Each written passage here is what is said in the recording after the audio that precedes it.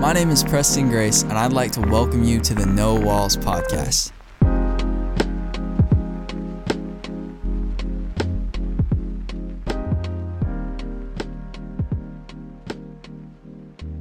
Welcome to the No Walls podcast. My name is Preston, and I'm here with our student pastor here at the Brick, Taylor Ottervine. What's up, man? How are you doing? I am all right. I'm all right. Yeah, so we got back from Chicago, and yeah, we did. It was a fun time. A bunch of interesting things happened. We went to the Global Leadership Summit. We saw Andy Stanley speak. We saw Craig Rochelle speak, and you broke your collarbone also. Yeah, I did. In case you're curious why we didn't have a podcast last week, that's what we were doing. We went to the Global Leadership Summit in Chicago, and our plan was to record the podcast on the way home. But I changed that game plan pretty quick. We were all at the Bean in Chicago. If you know what the Bean is, Google it. It's kind of cool. Mm-hmm. And we were out in the park and found your wife and Preston. You are talking about running or whatever, and I don't know what it is in me. Just something about competition in the air forces me into scenarios. It doesn't force me, I choose it, but nevertheless, there we were, and I just start trash talking about running for some reason. I mean, I've got to be at least 90 pounds heavier than both of y'all. Like, how much you weigh? I weigh like 135-ish. I weigh 235-ish right now. So, yeah, I'm 100 pounds heavier than you. And anyways, I just thought I could get y'all. And so I'm trash talking. And then our life group's pastor, Amy, is apparently competitive. So she's in on this game. Yeah. And so we line up. And we get Kyle, doing a countdown. And, he counts. He says, go. And then we take off. And I freaking trash y'all. Mm-hmm. And I'm feeling myself. And it becomes abundantly clear that everyone except for me thinks that I started early. And there's video footage of this out on circulating. So if y'all can find me on Facebook, you can find the video or Instagram probably. Anyways, I don't think I cheated. Y'all think I cheated. And so it becomes this big moment. And if you've listened to this podcast at all, you've heard me talk about how incredibly competitive I am and loud of a human being I am. And that knows no limits. And so within 5 minutes, we've got the entire Bean paying attention to us. We have rando strangers like on the sideline engaged in this race. And now I'm like, well, we're looking at footage. I didn't think I would start early. Y'all did. So I'm like, well, let's run it back. And like now I'm on one. Like now I'm out here just, as trash talking as can be. Amy's in on it. Y'all are in on it. And I'm like, I now got to prove to the whole world, like, I'll smoke y'all again. And so we line up, we take off. And this time, it doesn't work out the same. I lose all momentum, fall forward, and I think I can tuck it. So I go to barrel roll, and I land right on my shoulder. And in that moment, it all went tragically south, and I snapped my collarbone. Yeah. And my insurance was not taken in Chicago. So I had to have a 13-hour drive all the way home with a broken collarbone. Yeah. Yeah, I felt... So that's why we didn't have a podcast last week. Yes. Yeah, that's why the podcast didn't happen. Yeah, I really wasn't too concerned about, like, who cheated or whatever. And, like, I don't know, it just kind of escalated. And then we ran it back again. And I was like, all right, here we go. I can't let things go, bro. I've got to work on that. I did not. I just didn't. It wasn't even in my... like thought that like we're running on concrete and this is like actually a lot like the majority of the team from the church and we could get hurt. Like I didn't even run through my head. And then we had built a human pyramid 5 minutes before that on concrete. Yeah, we did. Yeah. But yeah, man. So now your collarbone's broken. All because I couldn't to let it go. There's if you didn't have to grow up in church to hear this phrase. If you have someone in your life older than 50, you've heard them say it. Pride cometh before the fall. And in real time, bro, we got to watch that play itself out. Yeah, it was. We had some random people like watching the race for us too. And as soon as you fell, they just turned their heads. Like they were not there. They were like, we didn't see that. The crowd dissipated so quick. But we didn't see nothing. No. Yeah, it's like they all witnessed a crime. They didn't want to look at it. But so you're having surgery tomorrow, right? Yeah, surgery's happening tomorrow in the morning. Yeah. It's interesting to me. So I've been thinking about it. It's funny to me because at the Global Leadership Summit, they had all kinds of speakers from all kinds of different arenas. And John Acuff was one of the speakers, and he was having a conversation on like how we all have soundtracks. And by soundtracks, he meant like we all have like these internal narratives of like these things we say about ourselves or mantras we give ourselves, and they kind of like drive who we are. Like, and we need to take control of the ones that are unhealthy. Like, he had some questions he asked. I don't remember what all the questions were, but they were like, is it true? Does it help? I can't remember what the third one was.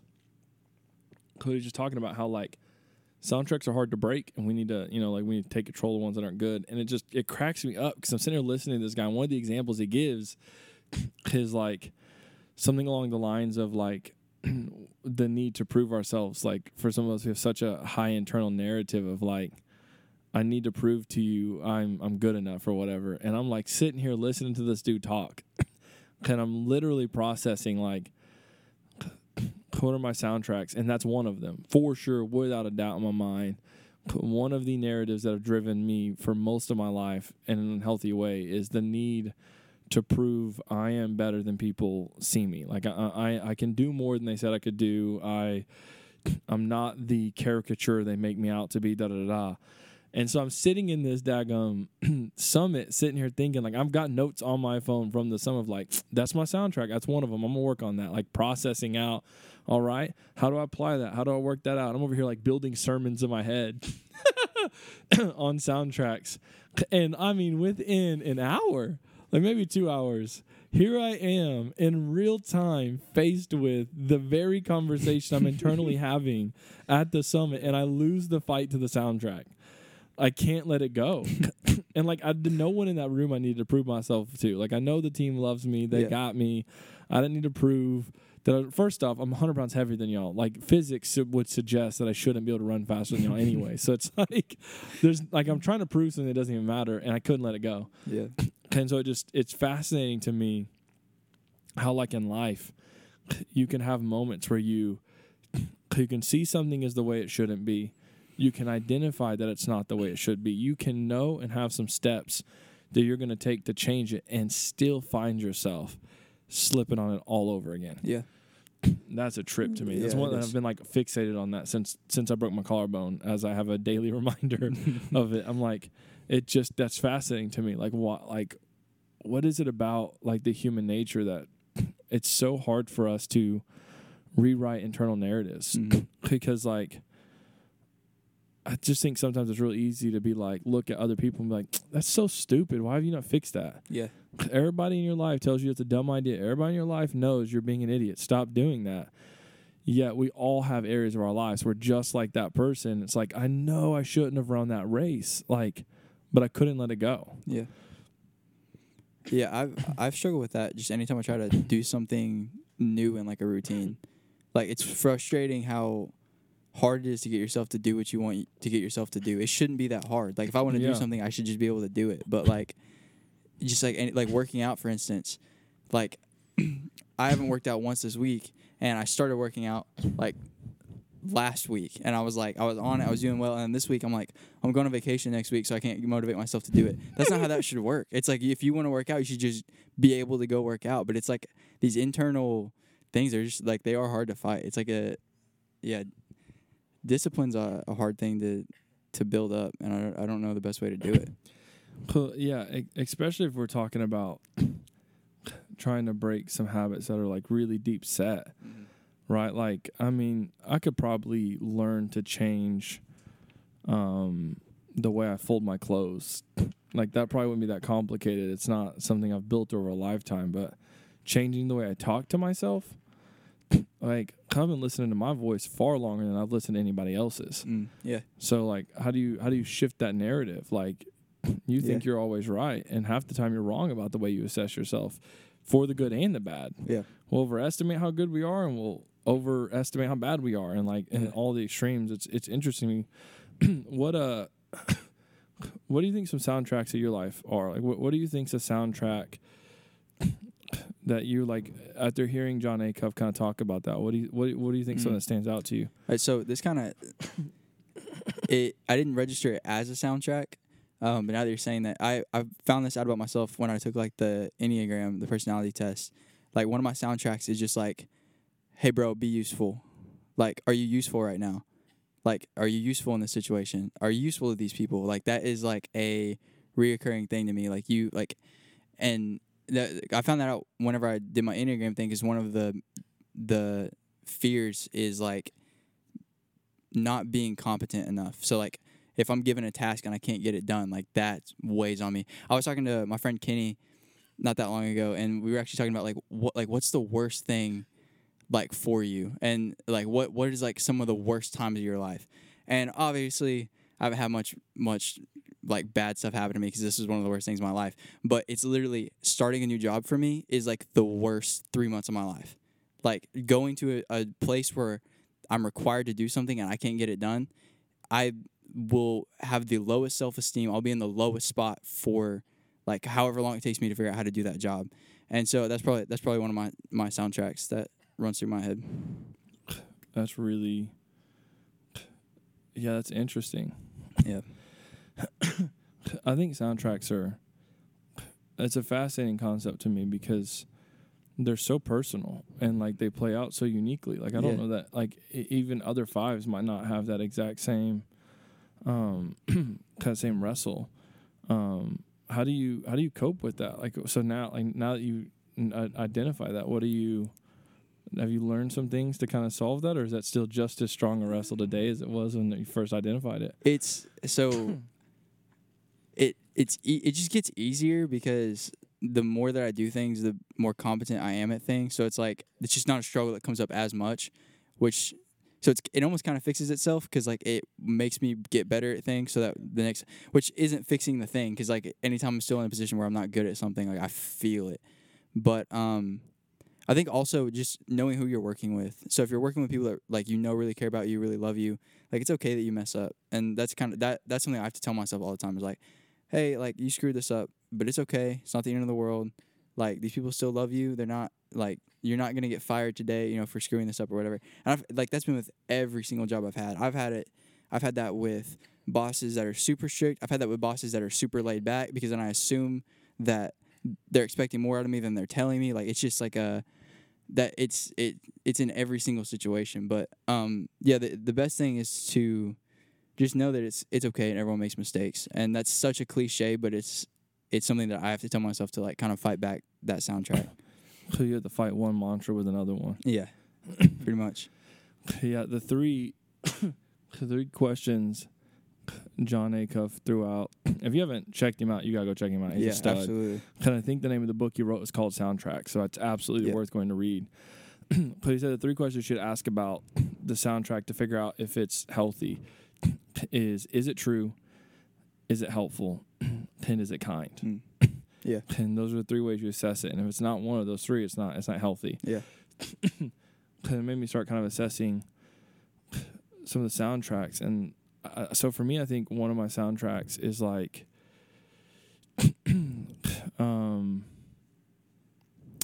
it's like like I said, like proving myself is definitely one of them. Like, I have to be better than you say I am. Is like, it's not just enough to even be as good as you say. I need to one up it. Like, and it comes from such a deep place of insecurity. It comes from such a deep place of like, I didn't really have a whole lot of like healthy inputs as a kid, you know, and I mean, and then like some people's response is you become like the thing people say to you, and then my response was like, no, I'm going to prove to you I'm wrong. And in one sense, like it kind of helped me survive, because I think if I would have went the other route and just accepted this is who I am, then I really don't know who I'd be. But while that might have like kept me alive throughout my childhood, as an adult now, it's such a bad rhythm. Like it's such a bad way to make decisions, is to just, I've got to be better than you see me. Like I'm constantly trying to prove to you that I can elevate, that I can become better, that I can be stronger. And it's like, while I know that your perception of me does not define who I am, I still have so many muscle memories working me towards trying to prove that end. It's why I think like relationship with Jesus is so important, because the closer you get to who he is and the more you know him and the more you're aware of how he feels about you slowly over time, that should infect its way into the way you see yourself. Yeah. Like if I could see myself the way he sees me, I wouldn't feel a need to prove myself to anybody else, because the God of the universe loves me. Yeah. But believing that that's true is so different.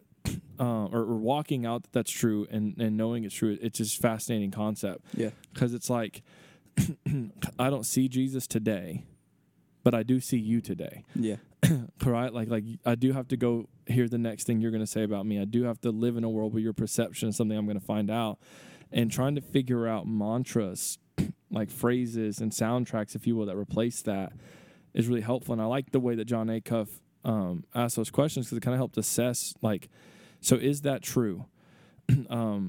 Like, can I be better? Do I need to be better than the way you see me? Maybe it's true. Maybe there's some areas in my life I need to be better. The next question, is it helpful? And I don't think the answer to that is yes. Yeah. It's not helpful to me to feel like your barometer of who I am is the end-all, be-all for me. Yeah. And it's definitely not kind. And running things through that filter is really fascinating. And it's interesting. Like, the one that I'm, like, thinking about recently is, like, like, intimacy is interesting to me. So, we went on a trip. We get super vulnerable. So we went on that trip to Chicago, and it's fascinating to me because I'm sitting here looking at people, and there's like we brought spouses along the way. Yeah. And I think something I've taught myself over the years is that, like, intimacy to a point is okay. I don't have the soundtrack. I'm still trying to process it out. So you're gonna hear me like kind of process out in real time. I haven't figured out what the sentence for this thing I'm going to try to explain is. So forgive me if this is a little convoluted. But to me, there's something about intimacy that I'm not okay with. So, like, it's like there's something vulnerable about it that makes me really, really uncomfortable. It's like I have this belief that if I really am vulnerable, like if I'm truly intimate, like if I really let you into my soul, then I have just set you up to do some profound damage to me. And it's tied to, like, moments in life where people thought we're family, or that we're family, supposed to be kind, hurt me, or whatever. But the way it plays out is fascinating. So, like, we're at this trip, and so I'm watching. So, like, we have a couple couples. Like, you're there with your wife, Trev's there with his wife, and I'm there with my wife. And we're, like, up there, and I'm looking at just this touchy-feeliness. Like, you'll all just touch each other a lot, which is fine, right? So even as I say that, it's not to be an indictment that you shouldn't. But I'm looking at it, and my initial response is, like, uncomfortable by that. So we're walking, and Nicole tries to hold my hand as we're going into the Global Leadership Summit. And I'm like, get off my hand. What are you doing? Why are you touching my hand? We don't hold hands. And so I'm like, and like after the soundtracks, I started processing this and realizing, like, so I don't have a problem being physically intimate with my wife, like, at all. Yeah. Right. Thank God for the benefit of marriage. It's fantastic. Because it's not physical intimacy I have an issue with. It's the emotional intimacy that terrifies me. Because I started processing of, like, how many moments in 9 years of marriage, we're talking about, I've been married 9 years, I'm coming up on a decade. And I started processing how many times have I really bared my soul to my wife? Like, how many times have I let her, like, really, really in? I think my wife knows me. I love my wife. I believe my wife knows I love her. Yeah. Our marriage is good in almost every way you can measure, but I'm sitting here processing, why do I have an issue with these, like, moments? And it's intimate. Something about those public PDA moments, even like PDA is like almost feels like an extreme way to communicate someone just like leaning on you, like holding your arm or holding your hand, or like just needing to touch you, like scratch your back or arm around the shoulder, and all these like moments of like hugging all the time. And I'm like, why do I have a problem with that? Like sex doesn't bug me, but something about you wanting to hug me feels more vulnerable for some reason. I can't figure that out, right? It's fascinating. And I think I've realized I've turned intimacy into danger. I've turned the belief of like really letting you in, and like I don't, because I feel like it keeps me safe, but then I'm realizing in real time like that's a really unhealthy soundtrack. Yeah. Right there. There's so many things that like I bet if I would just invite Nicole into all of my process, all of who I am, all of the narratives, even the vulnerable moments, like there's going to be such a beautiful healing in that, and I would know that that's true, and I would tell you that's true from stage. And in real time realize, God, this is so hard to walk out. Like this is so hard to let you in when I know you love me. Like you're the safest person I know, and yet I'm still have these moments where like letting you in is scary to me. Like it's so scary. And like the soundtrack conversation it broke something in me. So this conversation shook me, and I'm like trying to process all of these areas. I'm like, man, I don't like that soundtrack. I'm going to fix that soundtrack. Because it's not true. It isn't dangerous. Nicole is safe. And like, why would I not want the most amazing person I know to know all of every part of my heart? And so now I'm over here like processing, all right, I'm going to control this soundtrack. I'm not going to let intimacy be danger anymore. That's what it is. Intimacy is danger. That's the soundtrack. Emotional intimacy is danger. And so I'm realizing that, but like I'm also trying to process like, how do we fix that? Kind of think I'm going to have to start creating some new soundtracks. Like intimacy is worth the danger. That's a cool one. Intimacy is worth it. Safety is worth the risk. Like healthy is worth the uncomfortable, and just to create all these other new narratives to combat the intimacy issue of like, no, I need to be able to be, if anyone I need to be emotionally like available to is my wife. And so it's cool. We've had some cool conversations since the summit where I'm realizing like, oh no, I'm about to peel a new layer back for you. Anyways, so it's interesting because it's like what I'm discovering is soundtracks tend to layer. Now, he didn't say this, so he might tell me I'm wrong. I don't know. This is, like I said, we're kind of spitballing. It seems like they layer. So one helps feed the other. And that's kind of, I think in general, that's how health works.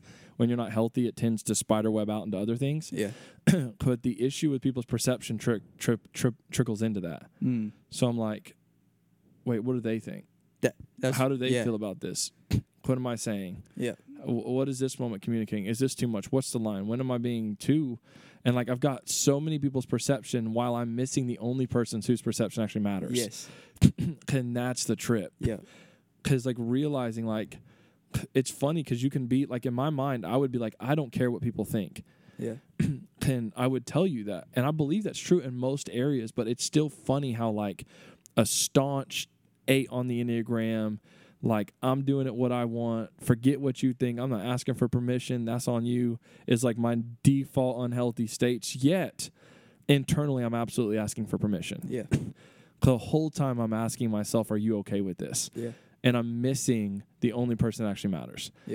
And that is the craziest, like, and now you see that, and I think once you see it, you can start working towards it, which is what I'm trying to do in the moment, even real time, is like, the more I call it out, the more I'm open about it, the more honest I am about it, the less room that insecurity has to grow and forces it to get to light. People can help me be accountable, and I can just grow in my own process, hear other people's perspectives, but it's completely tied to people's perception for me. Even in that moment, it's still like, what do they think? Who cares what they think? They don't matter. And that's what I'm like, the person who matters most in the world is my wife, and I have somehow allowed there to be arenas and areas of my life where I've allowed other people's voices to matter more.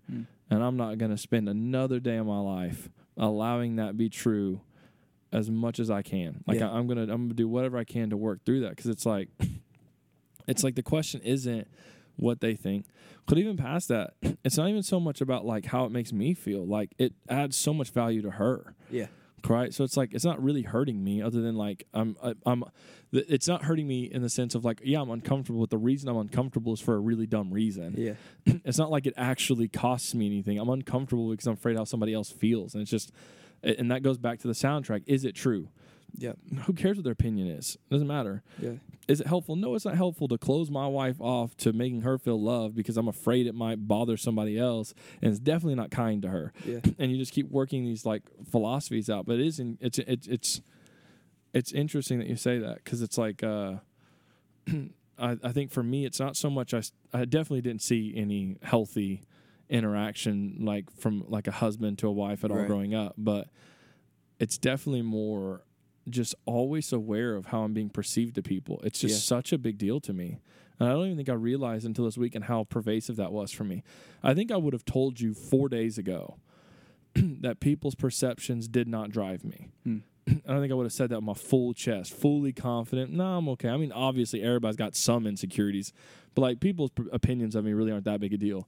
And here I am sitting on the other side of the last 4 days. I'm like, nope, I am definitely moved by people's opinions of me, and I hate it. And I'm not. Now that I know it, I'm gonna like attack it. I'm gonna try to fight against as best I can. I'm gonna try to have conversations, develop the new soundtracks, the new mantras to work against that. Have conversations with people. So they can help me see it. Invite my wife in more, create more rhythms. So, like I've been hugging Nicole like a lot more the last 4 days. Cool. That might sound sociopathic. Do you like? Why do you need to do that? Y'all don't know my pain. I'm broken, y'all. 9 out of 10 on ACE score. I got some issues, but I'm not gonna let those issues win out any second longer than I have to. Now that I know it, now that I've identified, I'm gonna fight against it as hard as I can. Yeah. So we hug a lot more, and. So I'm working towards that. No, that's cool.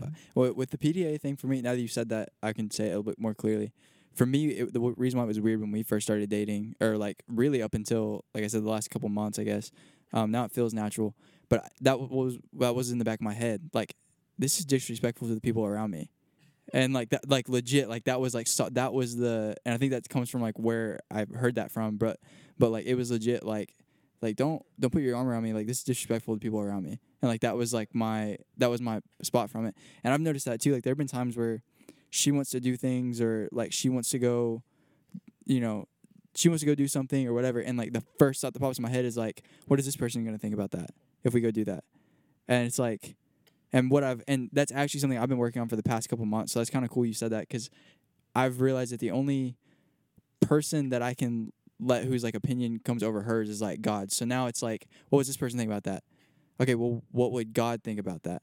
Okay, if God's cool with it, then it doesn't matter what this person thinks about it, and then we can go do it. You know what I mean? Like, it's like it, and I've had to work that back, and that's been huge for us lately, because, like, I noticed that I was doing that a lot more than I really should have been, and it was causing some problems sometimes.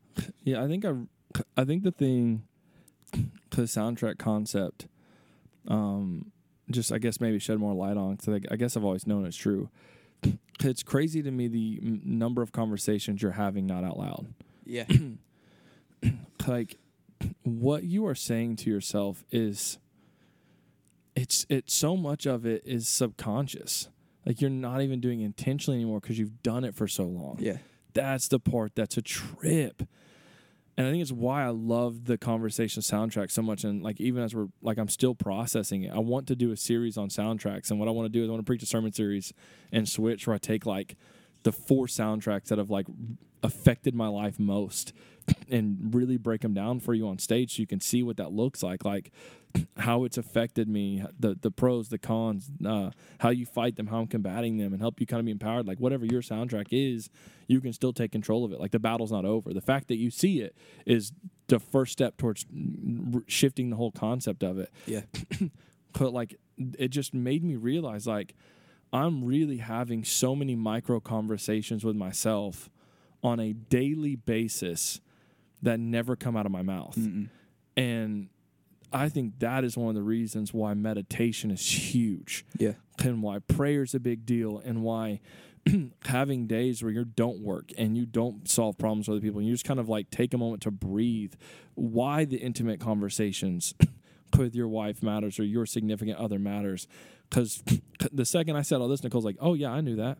Like, cool, man. Like, had I just let you in like 6 years ago, we'd probably already been working on that, right? Like, it's just like that. Like, so it's the reason why meditation, real relationships, authenticity, self-awareness are worth fighting for, so that you can try to eliminate as many of the unhealthy soundtracks as possible, so that you can start putting your hands to the beautiful, like, healthy life that is actually laid out in front of you. Like, there is this, as good as today is, it can be even more beautiful. Yeah. And I think that's the coolest part of like hope and faith in Jesus, is the idea that like, you aren't done yet.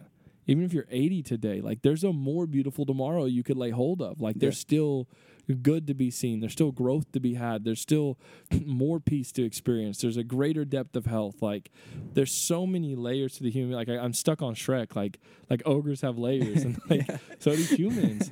I don't care how long you live on this earth. There's one more soundtrack you can pull back. There's one more layer you can pull back. There's one more level of hope, peace, love that you can lay hold of to make this world even more beautiful and amazing than it already is. And it's worth it. Yeah, and that's the part that I'm realizing today. It's like I don't just want to fight these soundtracks for me, because I do. Like I want to have an incredible life. I want to be able to like walk into a room and like obviously I've just this whole thing about not people's perceptions don't matter. I'm working on it. But the competitive side of me wants to walk into a room and be able to like confidently say like I got the best marriage here. Yeah, come at me. Like it ain't a competition, but I want to feel that way, right? Like I want to be like, no, we killing this thing, and I do. But more than that, I want to kill as many insecurities as possible, so my son doesn't have to fight the fights I fight. So my daughters don't have to fight the fights that I fight. And I think if nothing else, getting healthy is worth it, so that you can set the next generation up to hopefully be taking new ground. Hopefully we can stop generation after generation after generation fighting the same fights, battling the same battles, losing to the same giants, if you will. Yeah. I want to kill as many of those as possible, so that when my son has a fight, when my daughters have a fight, it's a new one. Yeah. It's not the same thing that their dad couldn't win, that their grandpa couldn't win, that their great-grandpa couldn't win, that their mom couldn't win, that their grandma couldn't win, that their great-grandma couldn't win, but that their generation fights a new fight, a new battle, new giants. And we can continue to pass this torch on. We can continue to lay these bricks of legacy, if you will, down, that this foundation is solid, that as much as I can secure the ground that you walk on, I want to. And so it's worth it. It's worth the uncomfortability of the soundtracks. And it's one of the reasons I like our podcast so much, is I really like the space that this creates. So you can see kind of as a pastor, like, I got intimacy issues, y'all. You know what I'm saying? Yeah. And to hear someone say that is on a stage with a mic, I for me would have been the most freeing thing in the world. Yeah. And I hope that gives life to people, because while I did, I won't always. Yeah, absolutely. While I struggle, I won't always. I'm going to get to the other side of this thing, and I'm going to be freaking crushing intimacy. Yeah. Y'all going to see me holding hands with a big old smile on my face when it's all said and done. I won't always. I like that as a soundtrack. Yeah, man, I think this is a good place to end this thing. But yeah, y'all don't let your soundtrack define your life. You find a... Sorry. Define your soundtrack. Yeah, define your soundtrack. There we go. Love you, bro. Love you, bro.